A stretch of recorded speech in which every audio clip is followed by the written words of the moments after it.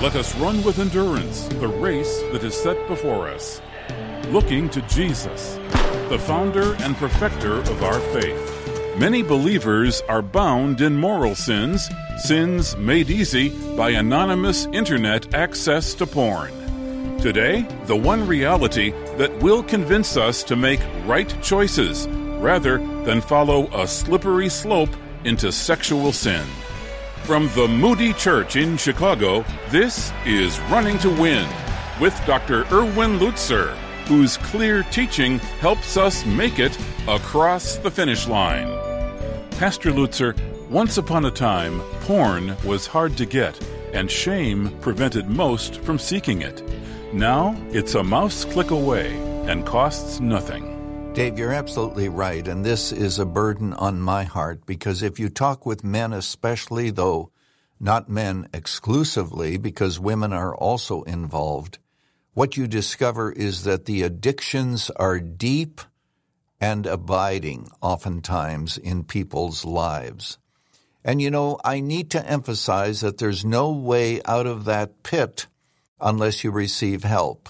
Help from God, but also help from the body of Christ. And that's why it's so important for churches to have those kinds of sharing times and groups that are committed to purity, because we can't do it on our own. I believe so deeply that the ministry of Running to Win is needed today, and I want to thank the many of you who support this ministry. Because of you, we are in 20 different countries in 4 different languages, preparing to go into another language, all because of the support and the prayers of our listeners. Would you consider becoming an endurance partner, someone who stands with us regularly with their prayers and their gifts? Here's some contact info. You can go to rtwoffer.com. That's rtwoffer.com, or you can pick up the phone and call 1-888-218-9337. Of course, I'll be giving you this info again after this message. Thanks in advance for helping us. It's not God's intention that you and I would live the Christian life. Sin, ask forgiveness. Sin, ask forgiveness. No, God has something better than that in mind for all of us. He says that the same grace that saves us in the depths of our sin is the same grace that grants us the power to renounce ungodliness and worldly passions and to live self-controlled. Now, you and I know that that's not a matter of the will. It's not a matter of the human will that says, I am going to change, which is where many of you may be, and you are headed for a fall. It's a matter of depending upon what Christ has already done. There's no doubt that the Apostle Paul, when he wrote this, was thinking of other things that he had written, such as in the book of Romans, that we can consider ourselves dead indeed unto sin because we died with Christ. And it says in Romans chapter 8 that we through the Spirit must put to death the deeds of the body, that we can live. It is through Christ's power. Let me put it clearly, and I hope it will be clear for you. You could go through the New Testament and discover that every command is based on what Jesus Christ has done for us. It's all based on what he's already accomplished. So you are not left helplessly in the midst of your struggle. You are to make sure that you renounce this. And by the way, I haven't emphasized it enough. God has worked it so that we really can't do this independently without fellowship and accountability. But that's a separate story we'll talk about later. Notice that it really comes down ultimately to fellowship with Jesus Christ.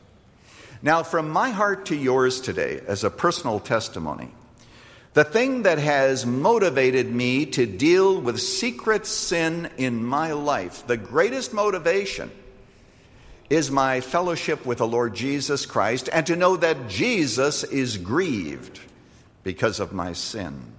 And when I realize that, because I love him, You can rationalize it all, but you remember David, against thee and thee only have I sinned. When Joseph was tempted, you remember what he said, how can I do this great sin and sin against God? He said, what I will do will hurt God. And the more you and I love God and love his Son, the Lord Jesus Christ, the more willing we will be to say whatever it is that God requires, I will do. So there's a lesson here, and it is a lesson also of obedience and a lesson of deliverance. We've had a lesson of forgiveness, of deliverance, and now a lesson on focus. You'll notice what he says, how shall we live? Verse 13, waiting for our blessed hope, the appearing of the glory of our great God and Savior, Jesus Christ. And that's what we're to wait for. The fact is that Jesus is returning.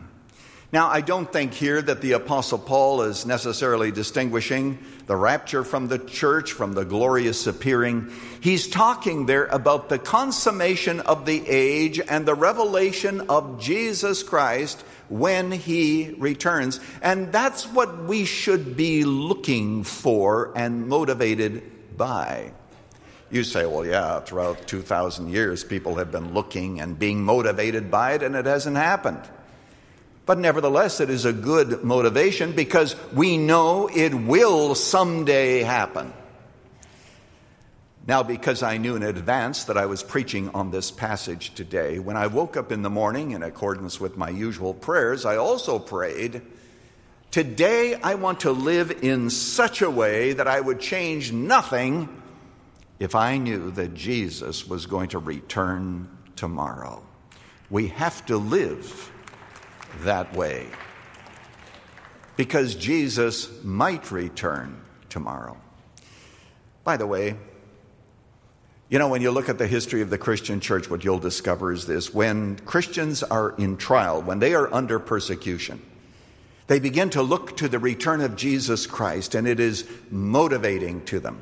In an affluent society like ours, the return of Jesus Christ is marginalized. Why should we look forward to his return when everything seems to be going quite well? Thank you very much. So God makes sure that we have lots of trials, that we might keep our eyes focused on the return of Jesus. Because return, he will.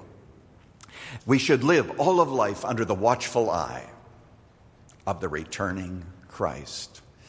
So there's a lesson here on motivation, a lesson here on focus. There's also a lesson on perspective, and this to me is the most important part of this passage.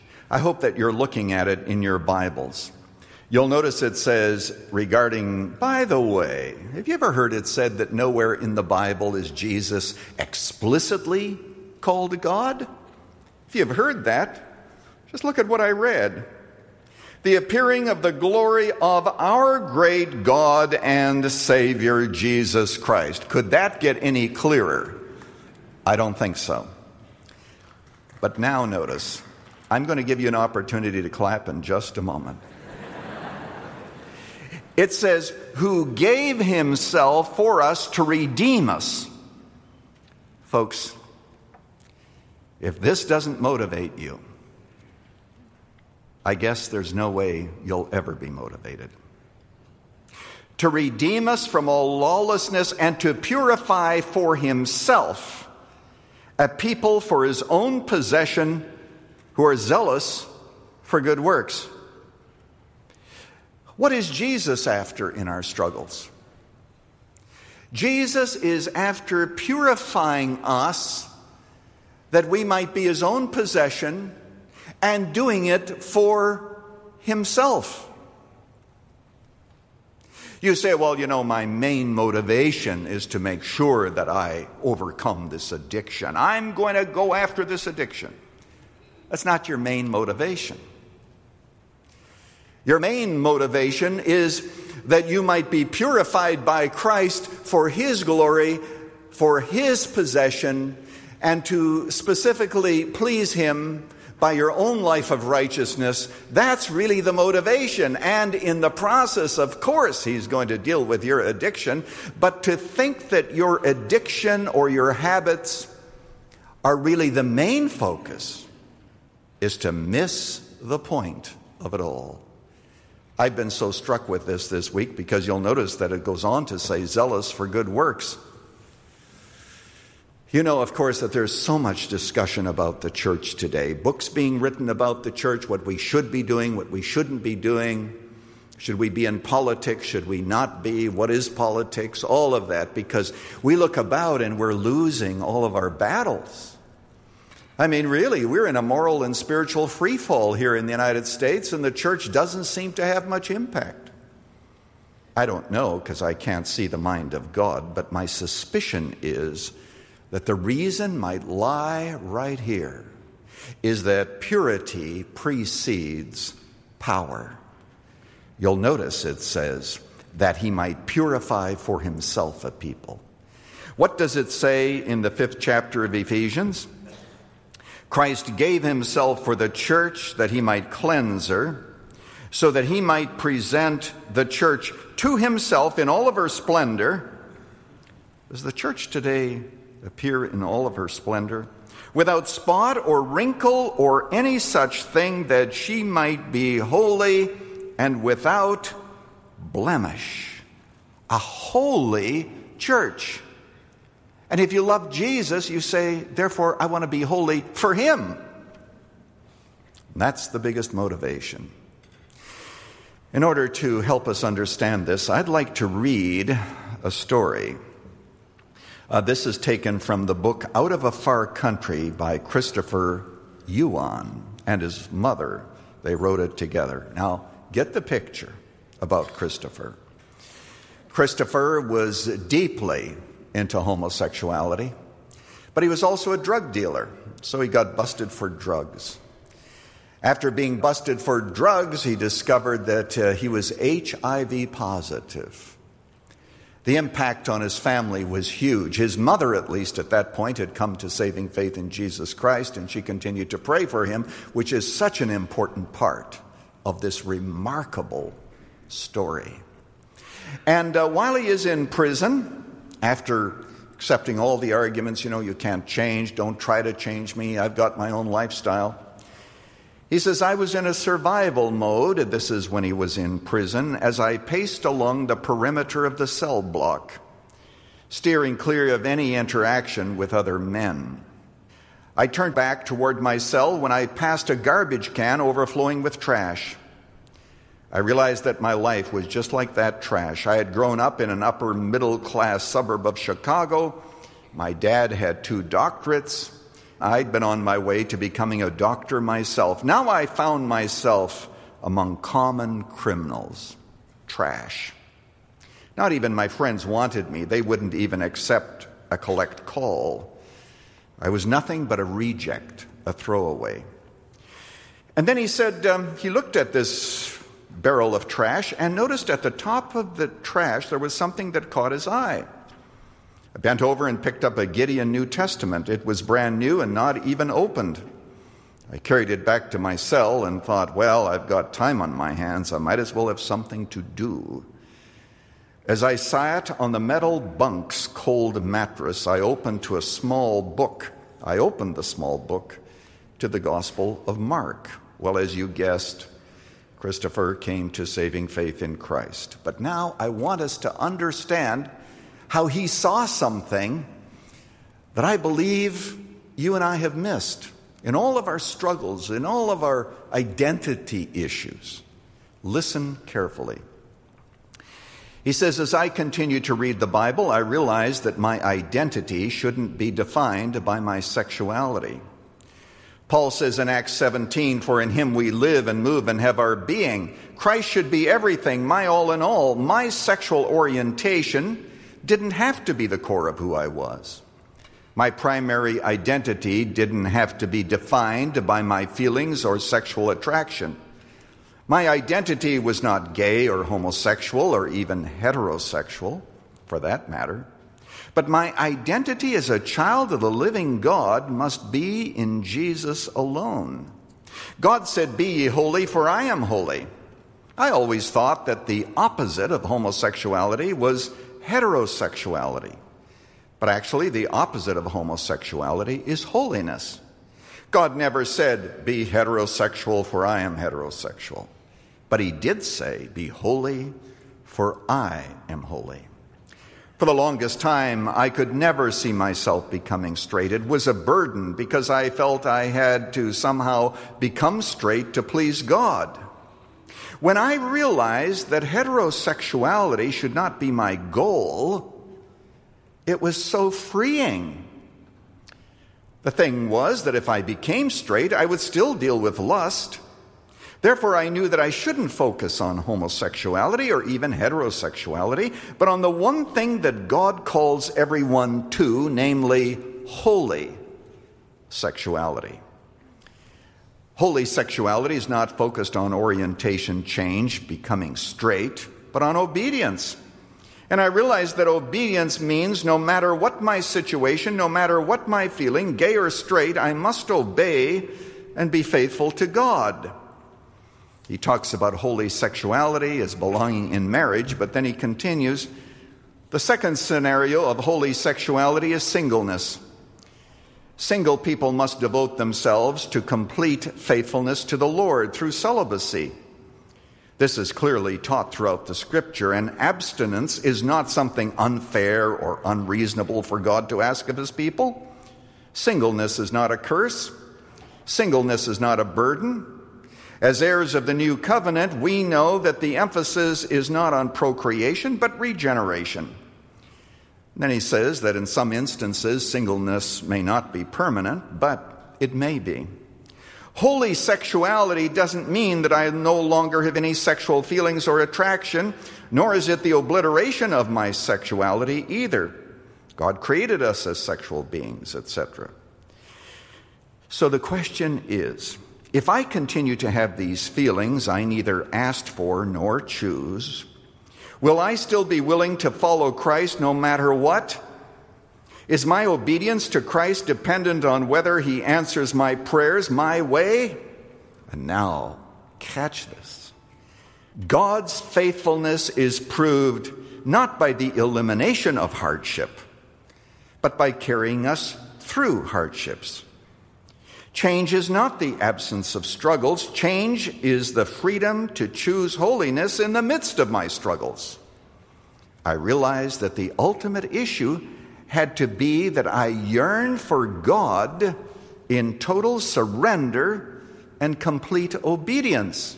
Sexual orientation isn't really the issue. It is whether or not you're willing to be holy, he writes. What an interesting and profound insight. I think that the text here would agree. It's not, how can I overcome my addiction? I'm going to overcome my addiction. The question is, how do I allow Jesus to purify me so that I will be an honor to him as a member of his family and his own possession? That's really the issue. And when that becomes dominant, your relationship with God now takes precedence even over all of the different ways that we have to try to solve our problems.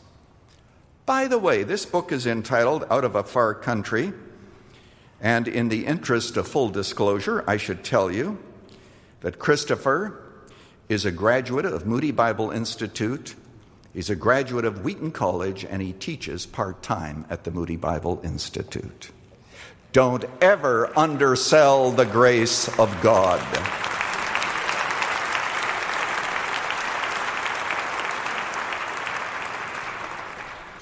Which leads me to my assignment for you.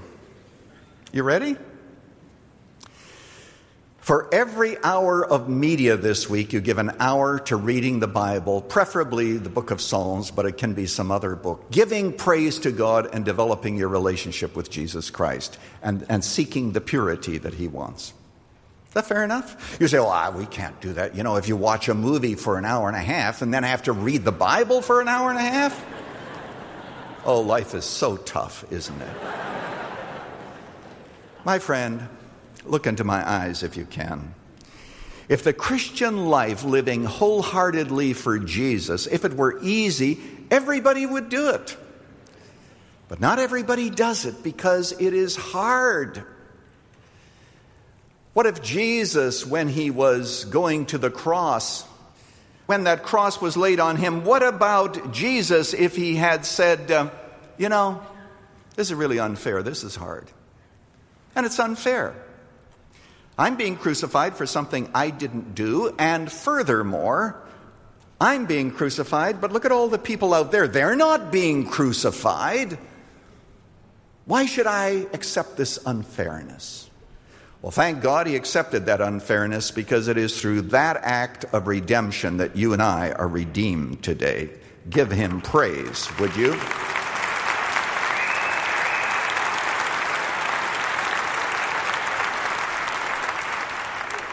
So the first thing is to balance all the time that you give to media to reading the Word. And don't complain to me about it being too difficult. I don't want to hear that. Secondly, write out a one-page description of what a holy life would look like in your situation. All the issues that you'd have to deal with as you allow Jesus to purify you. All of the lies that might have to be uncovered, and we will talk about that in a future message. Because at the end of the day, it isn't about us, it is about Jesus purifying us for his glory. He is preparing us for another world. That's the whole point. And as we respond to him, he's there to help us every single step of the way. Let's bow together in prayer.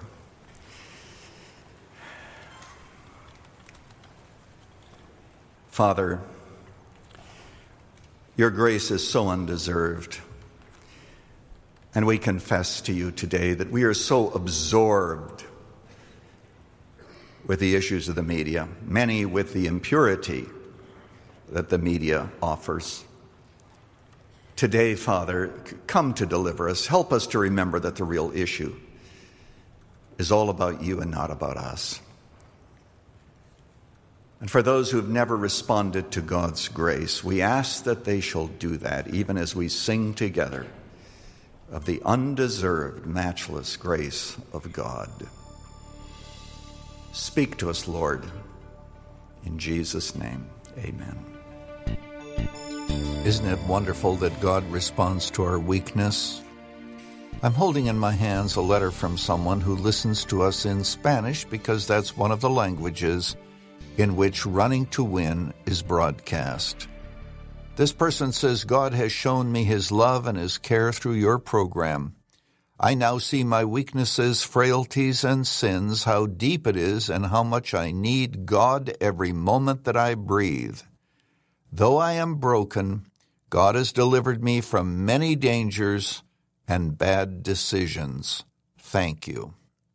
Testimonies like this belong not to our ministry alone. They belong to you, those of you who support this ministry. Would you consider becoming an endurance partner, someone who stands with us regularly with their prayers and their gifts? Of course, you need more info. Hope that you have a pen or pencil handy. Here's what you can do. Go to rtwoffer.com. That's rtwoffer.com, and when you're there, click on the Endurance Partner button. Or if you prefer, you can call us right now at 1-888-218-9337. rtwoffer.com, click on the Endurance Partner button, or call 1-888-218-9337. You can write to us at Running to Win, 1635 North LaSalle Boulevard, Chicago, Illinois, 60614. How should believers handle the Internet? Do we abandon our culture's technology or risk seeing sexual images while trying to engage the world we live in? Next time, guidance from 2 Corinthians chapter 6. This is Dave McAllister. Running to Win is sponsored by the Moody Church.